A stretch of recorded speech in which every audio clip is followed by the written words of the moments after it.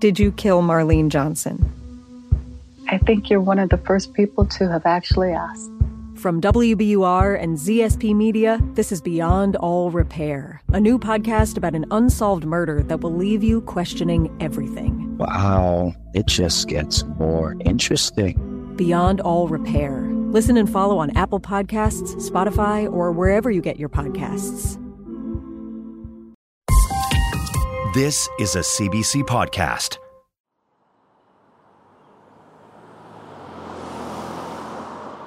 It's a Saturday in August 2017. A heat wave had just come and gone. Two friends had been out grabbing some pizza, and they decided to cap off their afternoon with a hike. The pair head down into Toronto's Rosedale Ravine, past a dog park, into the shaded paths that twist through the green space. Just beyond the edges of the ravine sit some of the nicest homes in the city, a mix of modern-looking, recently renovated houses and heritage red brick estates. Rosedale has always been an affluent, green, upper-class neighborhood, but these days, homes around here usually start at $2 million. Part of the appeal of the neighborhood is that the expansive ravine offers a bit of shelter from the city. But down below, in the ravine itself, there's a reminder of the stark class divides in Toronto. It's not uncommon to see encampments hidden just a little bit off the paths. Many of the city's homeless have preferred the canopy of trees to the streets of downtown.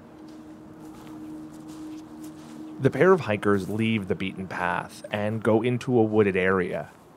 They arrive on the top of a small hill. At the bottom, there is a lonely blue tent. And sticking out beside the tent are what, at first glance, appear to be mannequin legs. But they climb down and get close enough to confirm that the body is very real. It's a woman. She's lying face down. She's wearing skinny jeans, runners, and a blonde wig. There's a broken cell phone and a purse nearby, but no ID. She had been there for some time, and she's badly decomposed. When police arrive, it's impossible to make an identification. The hikers leave that afternoon shaken, but it wouldn't be the end of the story for them.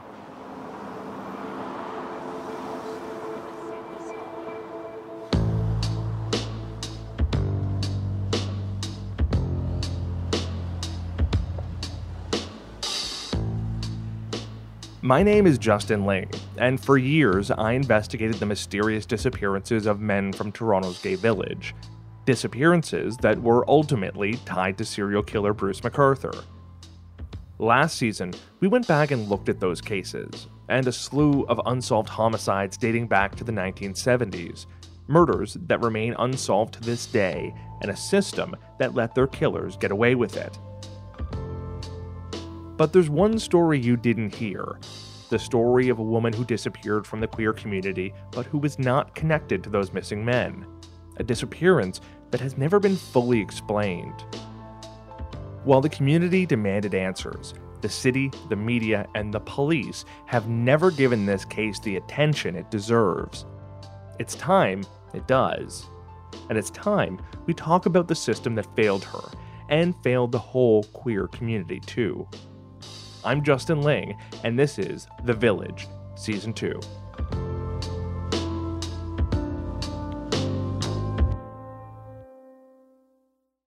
Alloura was always very creative, living in a fantasy world, but a very vibrant soul. She was obsessed with pinup, like old 60s pinup girls, and loved their style and everything about them, and the big lashes and the fake freckles and the waves in the hair. She was beautiful. Smile that would just steal your life. She'd smile at people and they just forget everything, forget their name and where they came from and where they live. Allie Jackson has been thinking a lot recently about her friend, Alloura Wells. So I ran away from home, she ran away from home. and we wound up together. Like, we just randomly ran into each other, took a liking to each other, and became friends. There was a coffee shop at Wellesley and Parliament. It was called the Baker's Dozen. I don't think it's there anymore. And it would attract a lot of homeless people, a lot of street kids, a lot of everything. I mean, it was 24 hours, right? And if you needed somewhere safe to sleep with lights, where there's people around, you could go and knock out in there for a few hours, have a coffee, sit down, eat something. I later found out that actually, like, while we were all homeless street kids, she actually had a home. You know, she had a home and she didn't want to go home. Like, she would say that she would face certain abuse there and that they didn't really accept her for who she was. And, you know, Alloura and Allie, both for their own reasons, left home when they were really young. They ran the streets in the east end of Toronto's downtown, just a few blocks away from the village. Alloura's family didn't have a lot of money. They moved from place to place. For a while, they stayed in a hotel. But more importantly, she didn't feel comfortable at home. We were both baby trans girls. Like, she was living as it was her first 6 months, living day to day as a girl, and same as mine. On the streets, Alloura met Layla, who was going through exactly the same thing she was. Layla was just a couple years older. It was easier just to be away from home and, like, in the streets. It was kind of scary to, like, come out a second time about being trans. So, like, we felt more comfortable dressing up in a McDonald's washroom than, like, you know, at home, because we didn't know how our parents would react. We had the same childhood where, you know, we were bullied in school. People couldn't tell our gender. We played with dolls. We were scolded for it for a bit, and then parents got over it, and, you know, we grew up like that together. Alloura knew from a very young age that she was transgender. Her mom seemed to accept it readily. Her father, well, he didn't. Like, he wasn't supportive of it at all, actually. He would take us aside and, like, tell us, you know, like, that he didn't want us to be dressing a certain way around the other kids, or that we would be run down, gunned down, that we're only asking for a difficult life.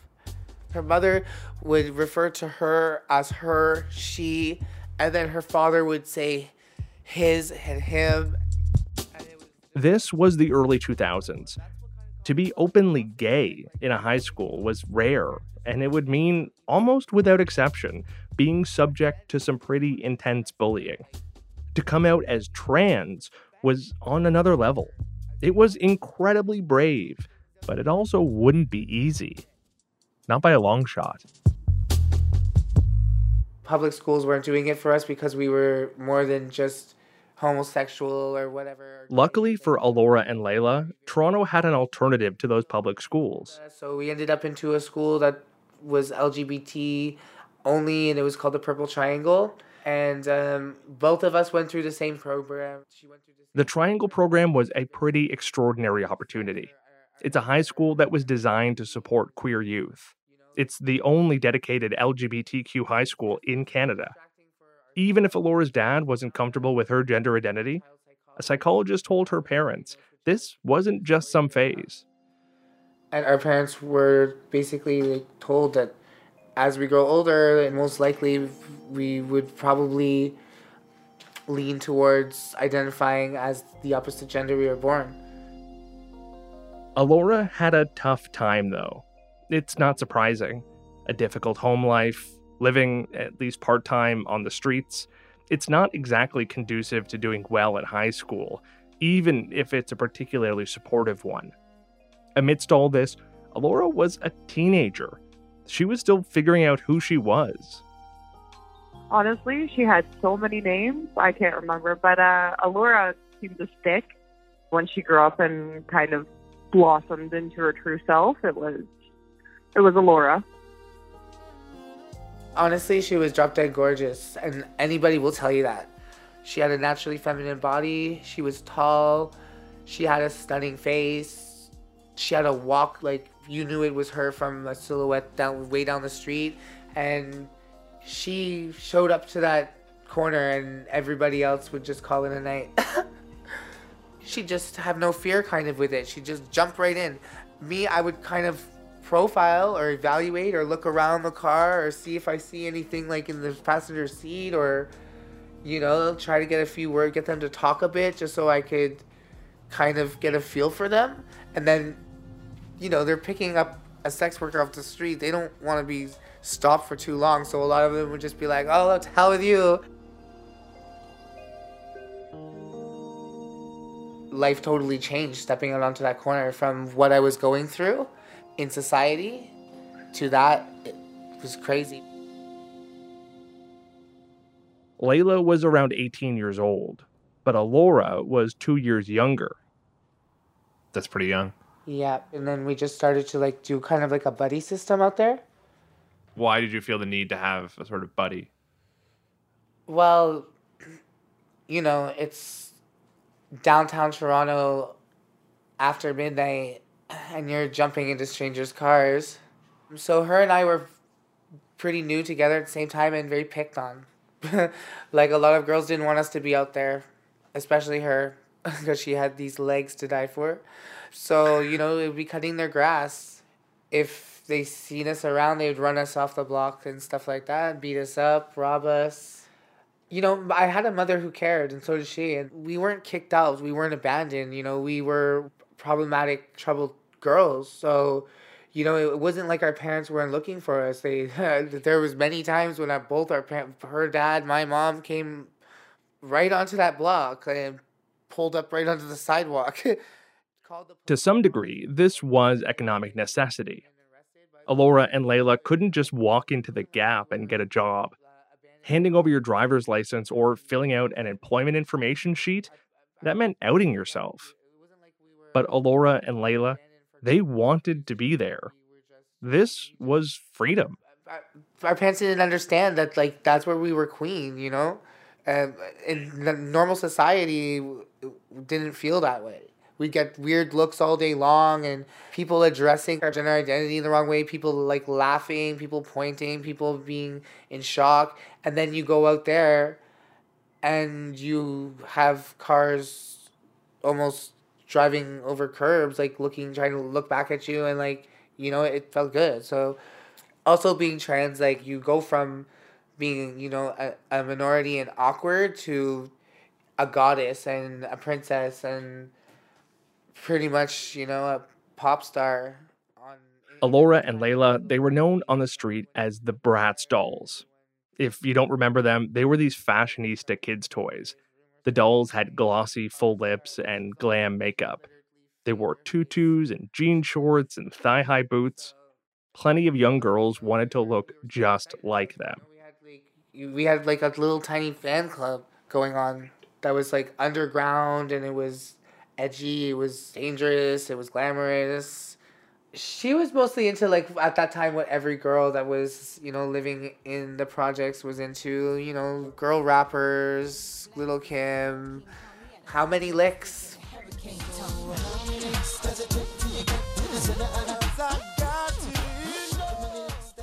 The no shame to your game kind of thing. Like, get your money, honey. She was all about that.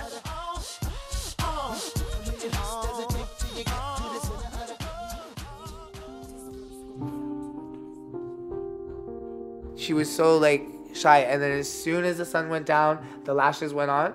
Like, when I say stunning, people literally, like, would go, like, like, and just be in awe of her. That's obviously how she felt more comfortable. Yeah. What's so frustrating? Of all the normal choices that teens their age face, do I stay at home or leave? Do I find a job? Do I apply for university?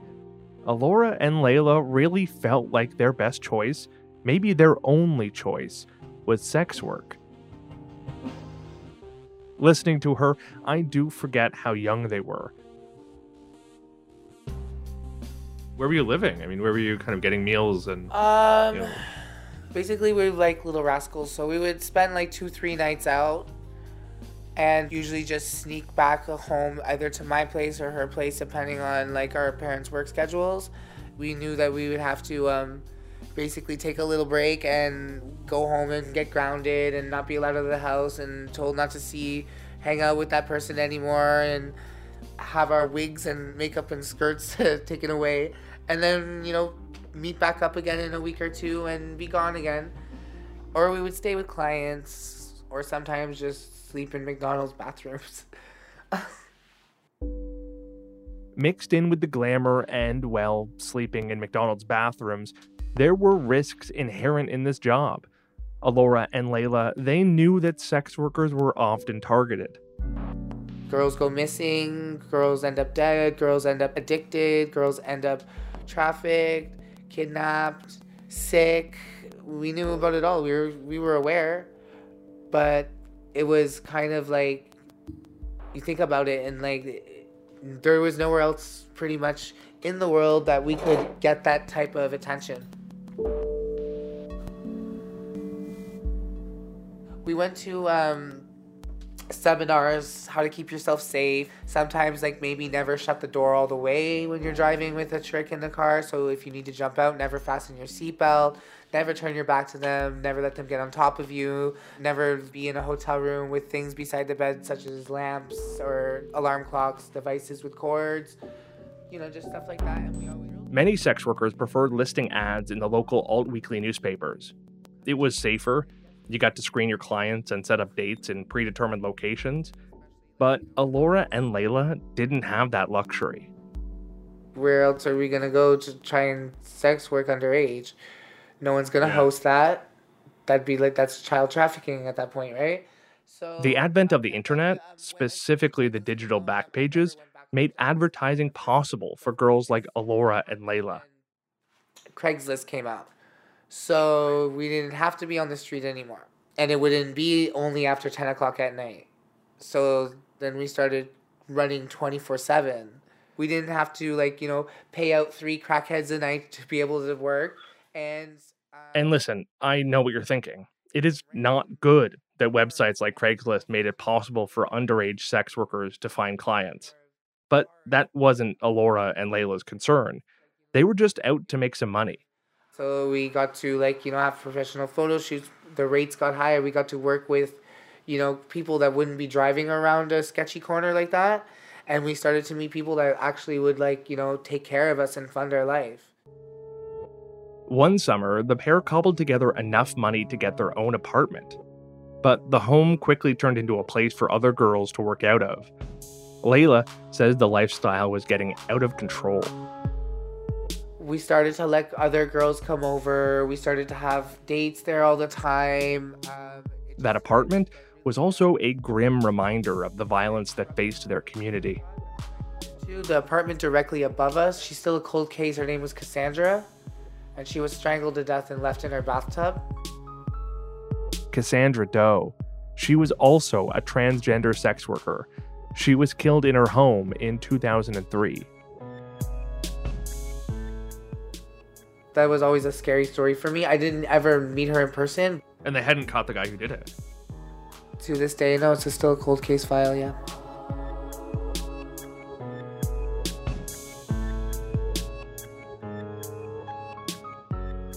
I wanted a fresh start, and I wanted to go somewhere where, I could focus and work on my transition and get it over with so I could move on in life. And I just went to Montreal one day and I didn't come back for 4 years.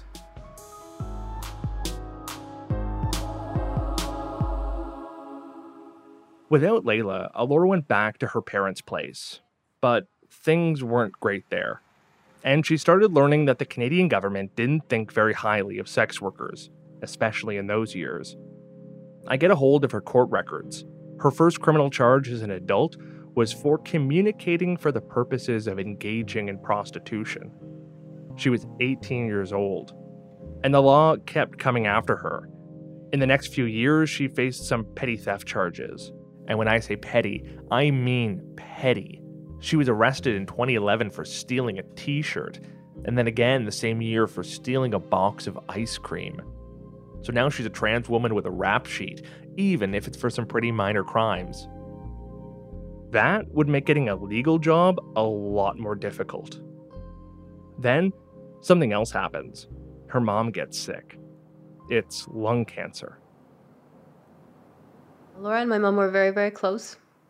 And she was there for my mom, while she was doing all her treatments and all that. This is Alloura's sister, Michelle Wheeler. He didn't leave. He stayed with her the whole time. And definitely affected him, that's for sure. There's no rock to fall back on, I should note here that sometimes Michelle uses he to refer to Alloura. Michelle explained to me that sometimes she still uses male pronouns. It's not malicious, and there's no intent behind it. It's just a habit. But it is exclusive to their relationship. So, to you and me, Alloura was and will always be she. With all the troubles at home, Michelle left at 16. Alloura was still a kid. They didn't actually spend a lot of their childhoods together. When Alloura was just 22, her mom died. It was devastating, but it brought her and Michelle closer together. He was just there for me. We became so close. And this was after he had told me he was trans. I didn't mind. I didn't care at all. We weren't really even that close before I had kids. And after my mom passed away, he just became my rock. He helped me so much with my kids. They loved him so much, especially my son. As we chat, she brings up pictures of Alloura on her phone. This picture I really like. Oh, that's really nice. I think she looks beautiful. She's got long, light brown hair framing her face, with her bangs swooping down over one eye. She's wearing a leather coat. She's got glossy lipstick, dark eyeshadow, and dramatic eyebrows. One thing I've heard from everybody who knows Alloura, she was a whiz with makeup. She was very confident. She was such a good drawer, and I don't know, she could really do anything with her face. She could probably be a really good makeup artist if she wanted to be. I look at the photo, and then I look at Michelle, who is sitting across from me down a long dining room table. It's striking just how much they look alike. I'm just realizing the photos I've seen of her, later. You have a real family resemblance. Yeah. I don't know, I find that interesting. I think that she kind of picked makeup that ended up kind of resembling you, frankly. I don't know. I think that she did look up to me. I definitely know that. Even though I wasn't always that confident. I tried to be the best sister that I could. But there's definitely some regrets, that's for sure. And, things that could have went differently. Life's funny. After her mom died, Alloura got her own place. Nothing fancy, a rooming house in Scarborough, on the eastern edge of the city, not far from where Michelle was living with her kids. It kind of sounds like even just having that room, even if it was in a rooming house, was kind of more stable than the hotels, the motels. It really 100% was. Alloura would often lend a hand to Michelle around the house. I see a Facebook post from Michelle thanking Alloura for watching the kids so that she can have a night out. There are pictures of the family on a trip to Niagara Falls. But it's telling to me that Alloura didn't feel entirely comfortable being herself outside of her community, outside of downtown. When we're in Scarborough, she would only dress like a boy. But downtown, she would dress as a girl. She had been in Scarborough a few times dressed as a girl, but... Only when she had to be? Is that fair? Yeah, basically, when she was doing her thing. Over those years, Alloura went back to school. One day, out of the blue, she messaged Allie about it. She says, guess what? And I know this is late, but I'm trying to get my GED, bitch. Around that time, she wrote on Facebook, got accepted into the security guard training course. Can't wait to start making that green. She did have a security guard course. She did, and she was so proud of herself for doing that, and I was so proud of her for doing that. But it never really went anywhere. She did it. Alloura clearly had this drive to look after herself, to make herself financially independent. But there were things working against her. My dad could never hold a job. I don't feel like she was like that, but mentally, maybe she felt like she didn't have motivation because she never got motivation from her family. Also, I think that she just wished she had it a little bit easier.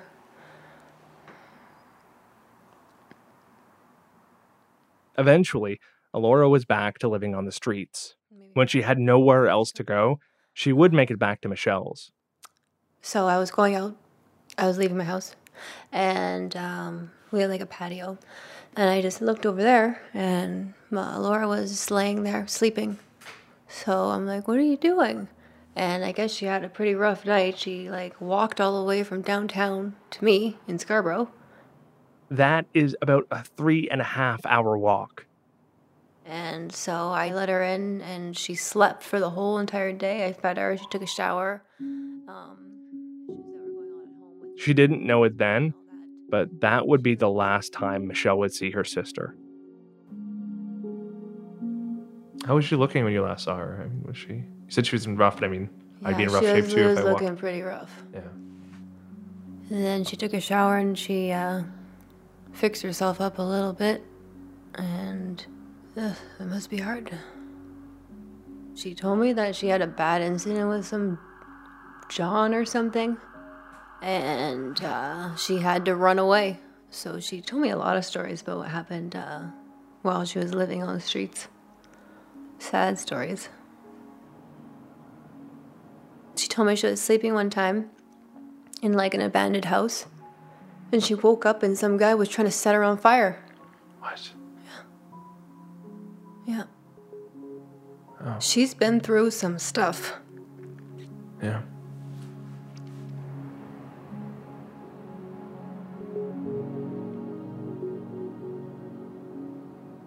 And then I was going through issues with my family, and I ended up leaving for a little while. Because I wasn't there, he stopped paying his rent, and then he just went back doing what he used to do. So I always blame myself for like, probably wouldn't have happened if I just friggin' stayed. I don't think you should blame yourself, because I don't think that's... I kind of do though, like, but yeah.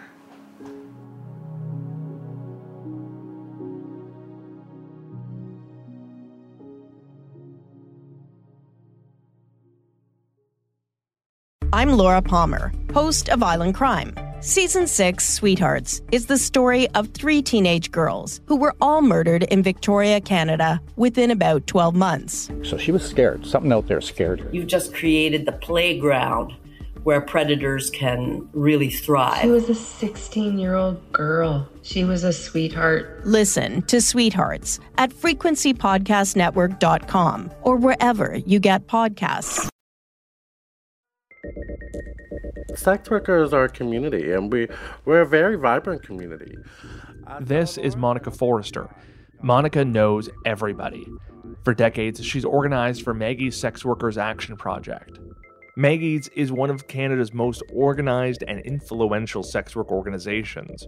For almost 4 decades, they've been defending sex workers in court, advocating for laws to protect sex workers, and to decriminalize the sex trade. They also run a drop-in center not far from the village. It's a place where sex workers can turn for a cup of coffee, for some food, support, resources, or maybe just a sofa to crash on. That's where Monica met Alloura. Like, I met her when she was 17, sneaking in the bars. She was beautiful. She looked like, what's her name from The Nanny? You remember that show, The Nanny? Fran Drescher? Yeah, she looked identical to her, and she had her personality. She was a singer. She was so young and had so much ambition and such a future ahead of her. She did actually do some shows in the clubs, like she did drag shows and stuff, but she was also an entertainer in the community. She liked to put on a show for us, so it was great.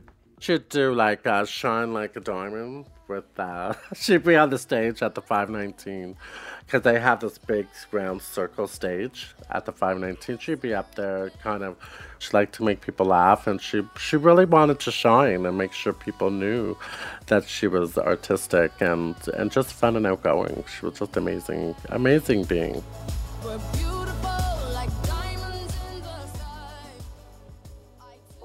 Monica was 2 decades older than Alloura, but she went through a really, really similar thing. You know what? I was actually doing activism before I even knew what activism was.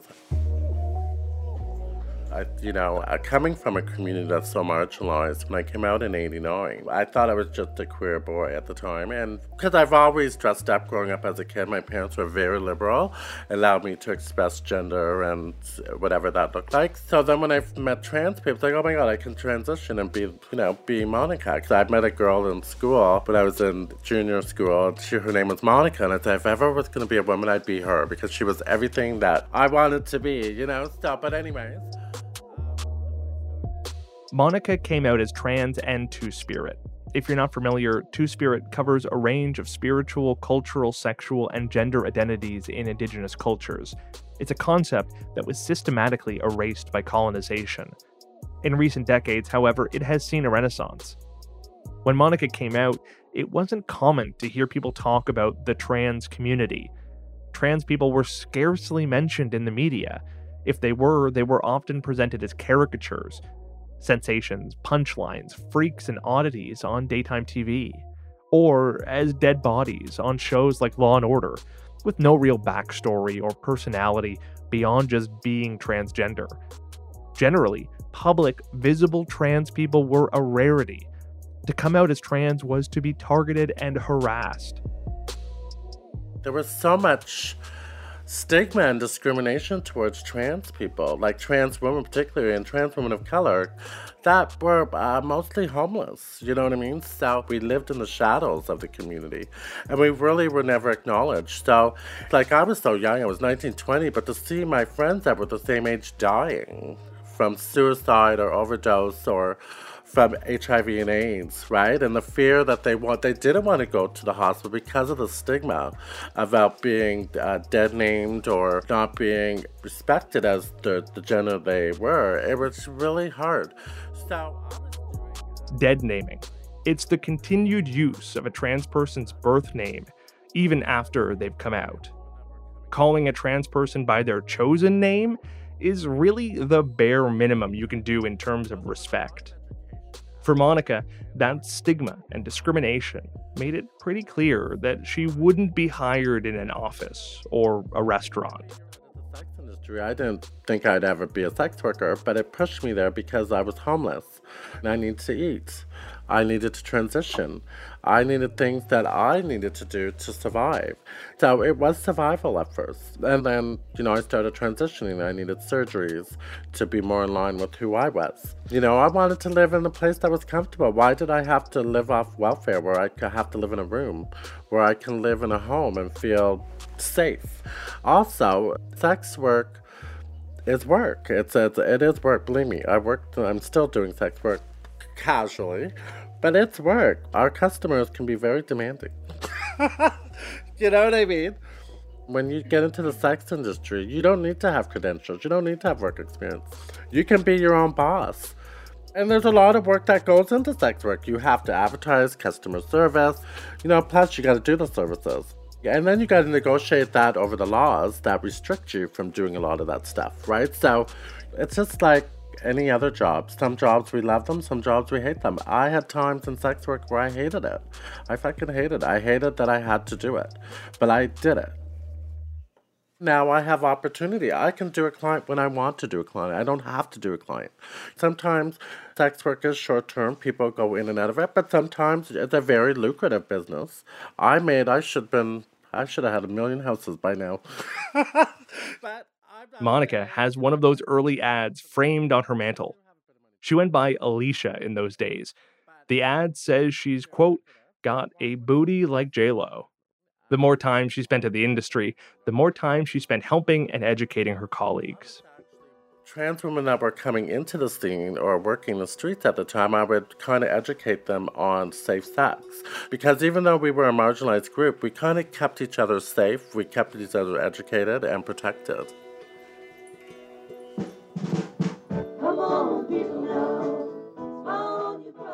In 1996, an attack on the trans community would underscore just how fragile their safety really was. On Victoria Day 1996, 3 members of our community were slaughtered. This is from a documentary produced later that year called Trans Info. Underneath the narration, there's photos of 3 people: Junior Keegan, Deanna Wilkinson, and Brenda Ludgate. The documentary cuts to a shot of fireworks being lit off in Allen Gardens Park. White text flashes across the screen. The gunshots were masked by the sound of fireworks, it says. On that Victoria Day, May 20th, 1996, Marcello Palma picked up a revolver, got into his truck, and went out with a plan to kill transgender sex workers. He would gun down 3 women before being arrested. He killed Junior and Deanna on the same stroll where Alloura would work a decade later. Even though Palma was a John, a customer of these workers, he called them scum. He hated them. The coverage in the media made it pretty clear how someone could develop such a disgusting notion that these workers were less than human. Deanna was transgender. It's hard to say how Junior self-identified, but their father said they no longer wanted to be a man. And Brenda, she was actually cisgender, a casualty of Palma's crusade against trans women. But in the papers, these women were mocked. The papers exclusively referred to Deanna by her birth name. They published the victim's HIV status and called them quasi-women. Columnist Rosie DiMano wrote a column suggesting that society isn't to blame at all for their deaths. She wrote, quote, "It is a grievous insult to suggest that the rest of us have somehow contributed to these triple murders by not doing enough to embrace and to reinforce gay rights or prostitutes' rights. Where is the correlation between all of us and the madness of one person's killing rampage?" That column looks so similar to what ran in the papers in the 1970s, brushing off a culture that led to gay men being systematically killed. Palma would ultimately be convicted on 3 counts of first-degree murder. The killings, however, would not be prosecuted as a hate crime. What kind of role has transphobia played in the murders? How can we as a community fight the discrimination we face on a daily basis? Just like the gay community 2 decades before, trans people were coming out, and they were learning that society didn't always take kindly to people who were different. More than ever, activists like Monica realized they needed their own spaces, safe spaces. There was this big alarm bells that went off that we needed to really focus on trans people in our communities. So the 519 Community Center, a queer-focused hub that sits right in the heart of the village, tried to fill that space. They posted a job for a trans outreach coordinator. So I applied and I got the job, and I had to be a sex worker. And I said, hey, what a better position. What a better way to get a job. And you know what I mean? Monica and another trans activist helped create that dedicated space. They called it Meal Trans. It was a place where any trans person could come and grab a bite to eat, but also where they could just be with other trans people. It was a moment where community felt like people cared about me and my life does matter. Because we're giving them that space to grow and say, yes, you deserve to live. Yes, you deserve medication. Yes, you deserve the things that other people have. We were allowed to be able to work with the community through a harm reduction approach, right? So making sure they had condoms and stuff when they were doing their work. Make sure they had information that they can relate to, because there was never resources for trans people. When we read things at doctor's offices or at community centers, we gravitate to things that identify with us.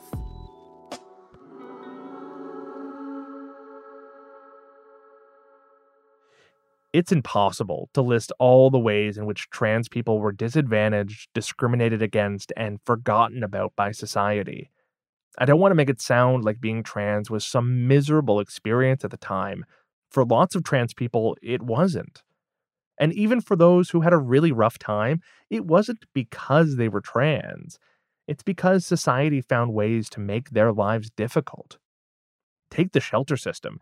When many people find themselves out of a job or out of their apartment and on the street, they can turn to shelters. They're not perfect, but they can at least put a roof over your head.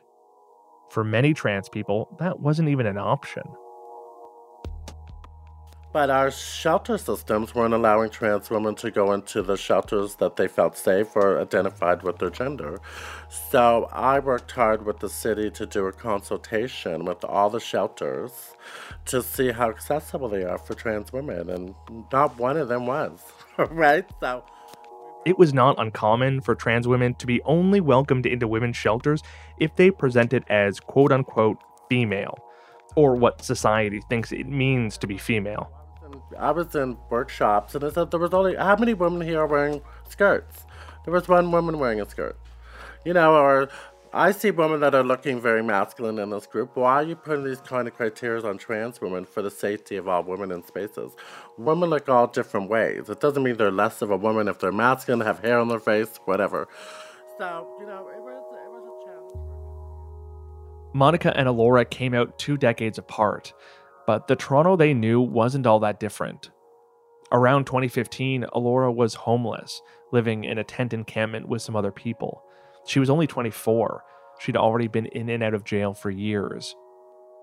On her criminal record, most of her charges say NFA, no fixed address.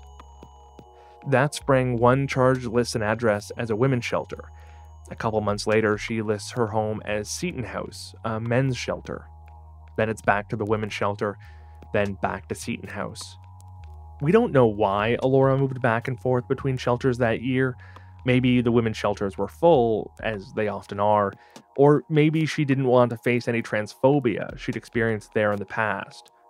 Or maybe she was giving the shelter's addresses when she got arrested, but was actually living with her new boyfriend. So Alloura met up with Guy. Alloura's new boyfriend, Augustina's Ballasdent. Talking from my own experience coming out very young, relationships are really important, especially when you're trans, because you feel so isolated and alone. For her friends, Alloura's new relationship seems, at first, like good news. The two of them get an apartment for a time, although they move around a bit. Then it's back to no fixed address and more charges. The two of them seem totally entangled with the law. On top of every arrest, there's always more charges for failure to comply or for not showing up to a court date. There's all sorts of things mixed up in this. Drug use, economic precarity, homelessness. It's complicated. One day, her childhood friend Allie gets a text. Alloura had just gotten out of jail. I was like, why were you in jail? I didn't even know that you were in jail. What the F? That's crazy. She says, I had a warrant. She says, for missing court and fingerprints. I said, okay, but what did you do? She says, I stole from Shoppers Drug Mart. Alloura got caught stealing from a pharmacy. She says, now I'm bawling my eyes out trying to find my boyfriend. We have no phone and no place. And I'm stuck walking around looking for him. Does he have Facebook? Facebook him that you're going to be somewhere tomorrow. You need a place to stay in the meantime? She's like, yeah, I do. A place to put as my address for bail. I said, okay, use mine. She says, I'll do that, thanks. There's one thing we keep hearing from Alloura's friends and family. The relationship with Ballasdent was toxic. We can even see some of it. They had these sprawling fights that would play out on their Facebook walls. Alloura told her friends that Ballasdent beat her violently. While none of them told us they saw it firsthand, they believed Alloura when she told them. Her friend Layla says she remembers seeing Alloura in rough shape. Every couple of months that I would see her in person, I could just really see the wear and tear. Just marked up with abrasions everywhere, being beaten by this man that she was with. We've put these allegations to Ballasdent, but he has not responded. We did get his rap sheet.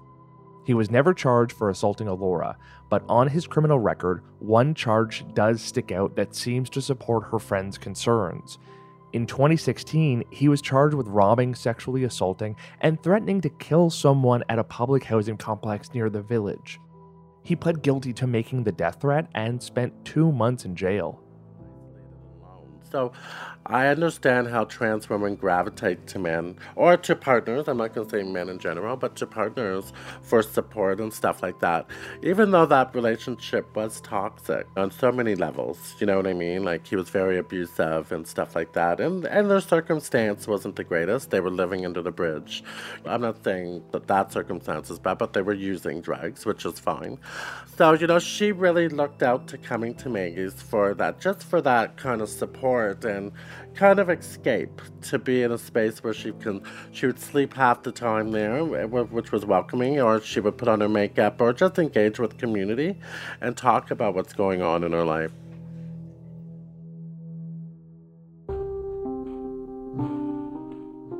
Alloura clearly wanted to get off the streets, but she wanted to do it with Ballastent. He asked me if he could stay with me. I said he could. But he said the only way that he would come is if Augustina's come. So I said, no, I have 2 kids here. I'm not having that. I'm sorry. She reached out to Allie, too. And she's like, I am homeless.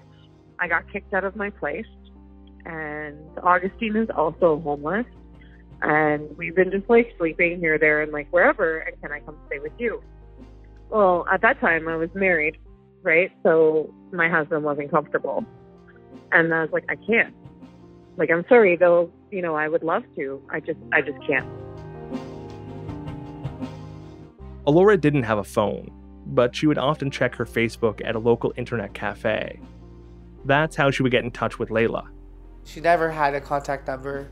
It was kind of a little bit exhausting to track her down too, and she was always running from me. Like, you know, she was ashamed and embarrassed of herself, so it wasn't easy. Like, Layla was still living in Montreal. She was learning firsthand that while there was still plenty of discrimination against trans people in society, things were improving. There were opportunities. Healthcare for trans people was expanding. Workplaces couldn't just fire you anymore. Social acceptance was growing. I had made a life in Montreal for myself, and I was happy, so I wasn't gonna go back to the streets. And I had done $190,000 in plastic surgery. I changed my name. I changed my sex designation on my birth certificate legally. You know, I was going to school in Montreal. I had completed my transition. I was feeling really good about myself. I didn't need drugs anymore. You know, I was recognized as a woman. My transition felt complete. I had success, and like everything that I talked about that I wanted to do and everything that she ever wanted to do, I did. And she was ashamed of herself and embarrassed. Every once in a while, Alloura and Layla would video chat. Honestly, I thought she was going to be a superstar. Layla wanted to help Alloura get on her feet. So in the summer of 2017, she asked Alloura to come to Montreal. Layla's birthday was coming up, and she was finishing beauty school. She wanted Alloura to be her hair model for the final exam.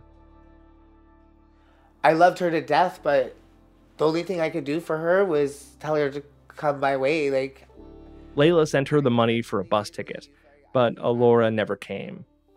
She later confessed to spending the money on drugs. And she admitted it. She was sorry. She apologized. It was fine. I accepted it. I'm not judging her. What could I do? She didn't keep it from me. She said, like, I was hurting. I needed some dope. I had sent her a ticket and extra money. So I said, buy the ticket and the drugs. So this time I thought that she was actually coming into Montreal. She had gone and retrieved a ticket from Greyhound to see me. But Alloura never arrived.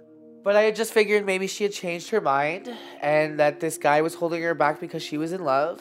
And what business was it of me? Well, like, I was doing my thing. You know, I figured she doesn't have her parents anymore. She has no family, pretty much, that's close to her. So if she's in love and she's experiencing that, like, why not let her have it?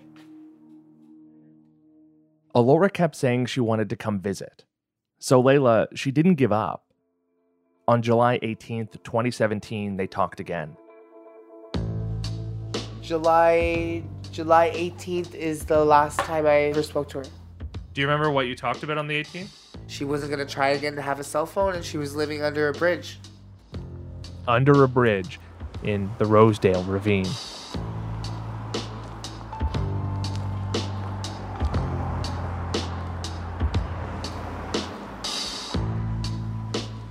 Coming up this season on The Village. I was like, where's Alloura? And so everyone was talking about it, but no one knew where she was. She would never go down there alone.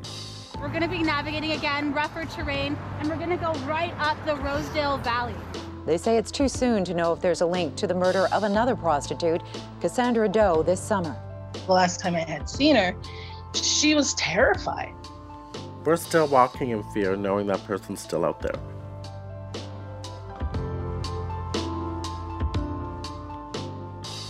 The Village is written and produced by me, Justin Ling, and Jennifer Fowler. Sound design was by Julia Whitman, with help from Evan Kelly. Our associate producer is Eunice Kim, and our digital producer is Fabiola Melendez-Carletti. Thank you to Boyd Kodak for the use of TransInfo.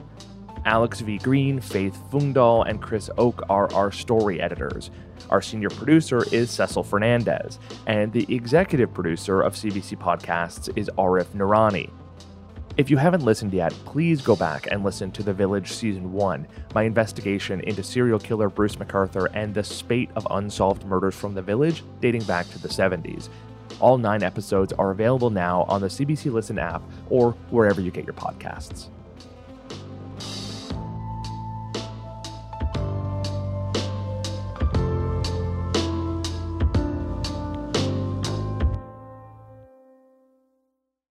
For more CBC podcasts, go to cbc.ca/podcasts.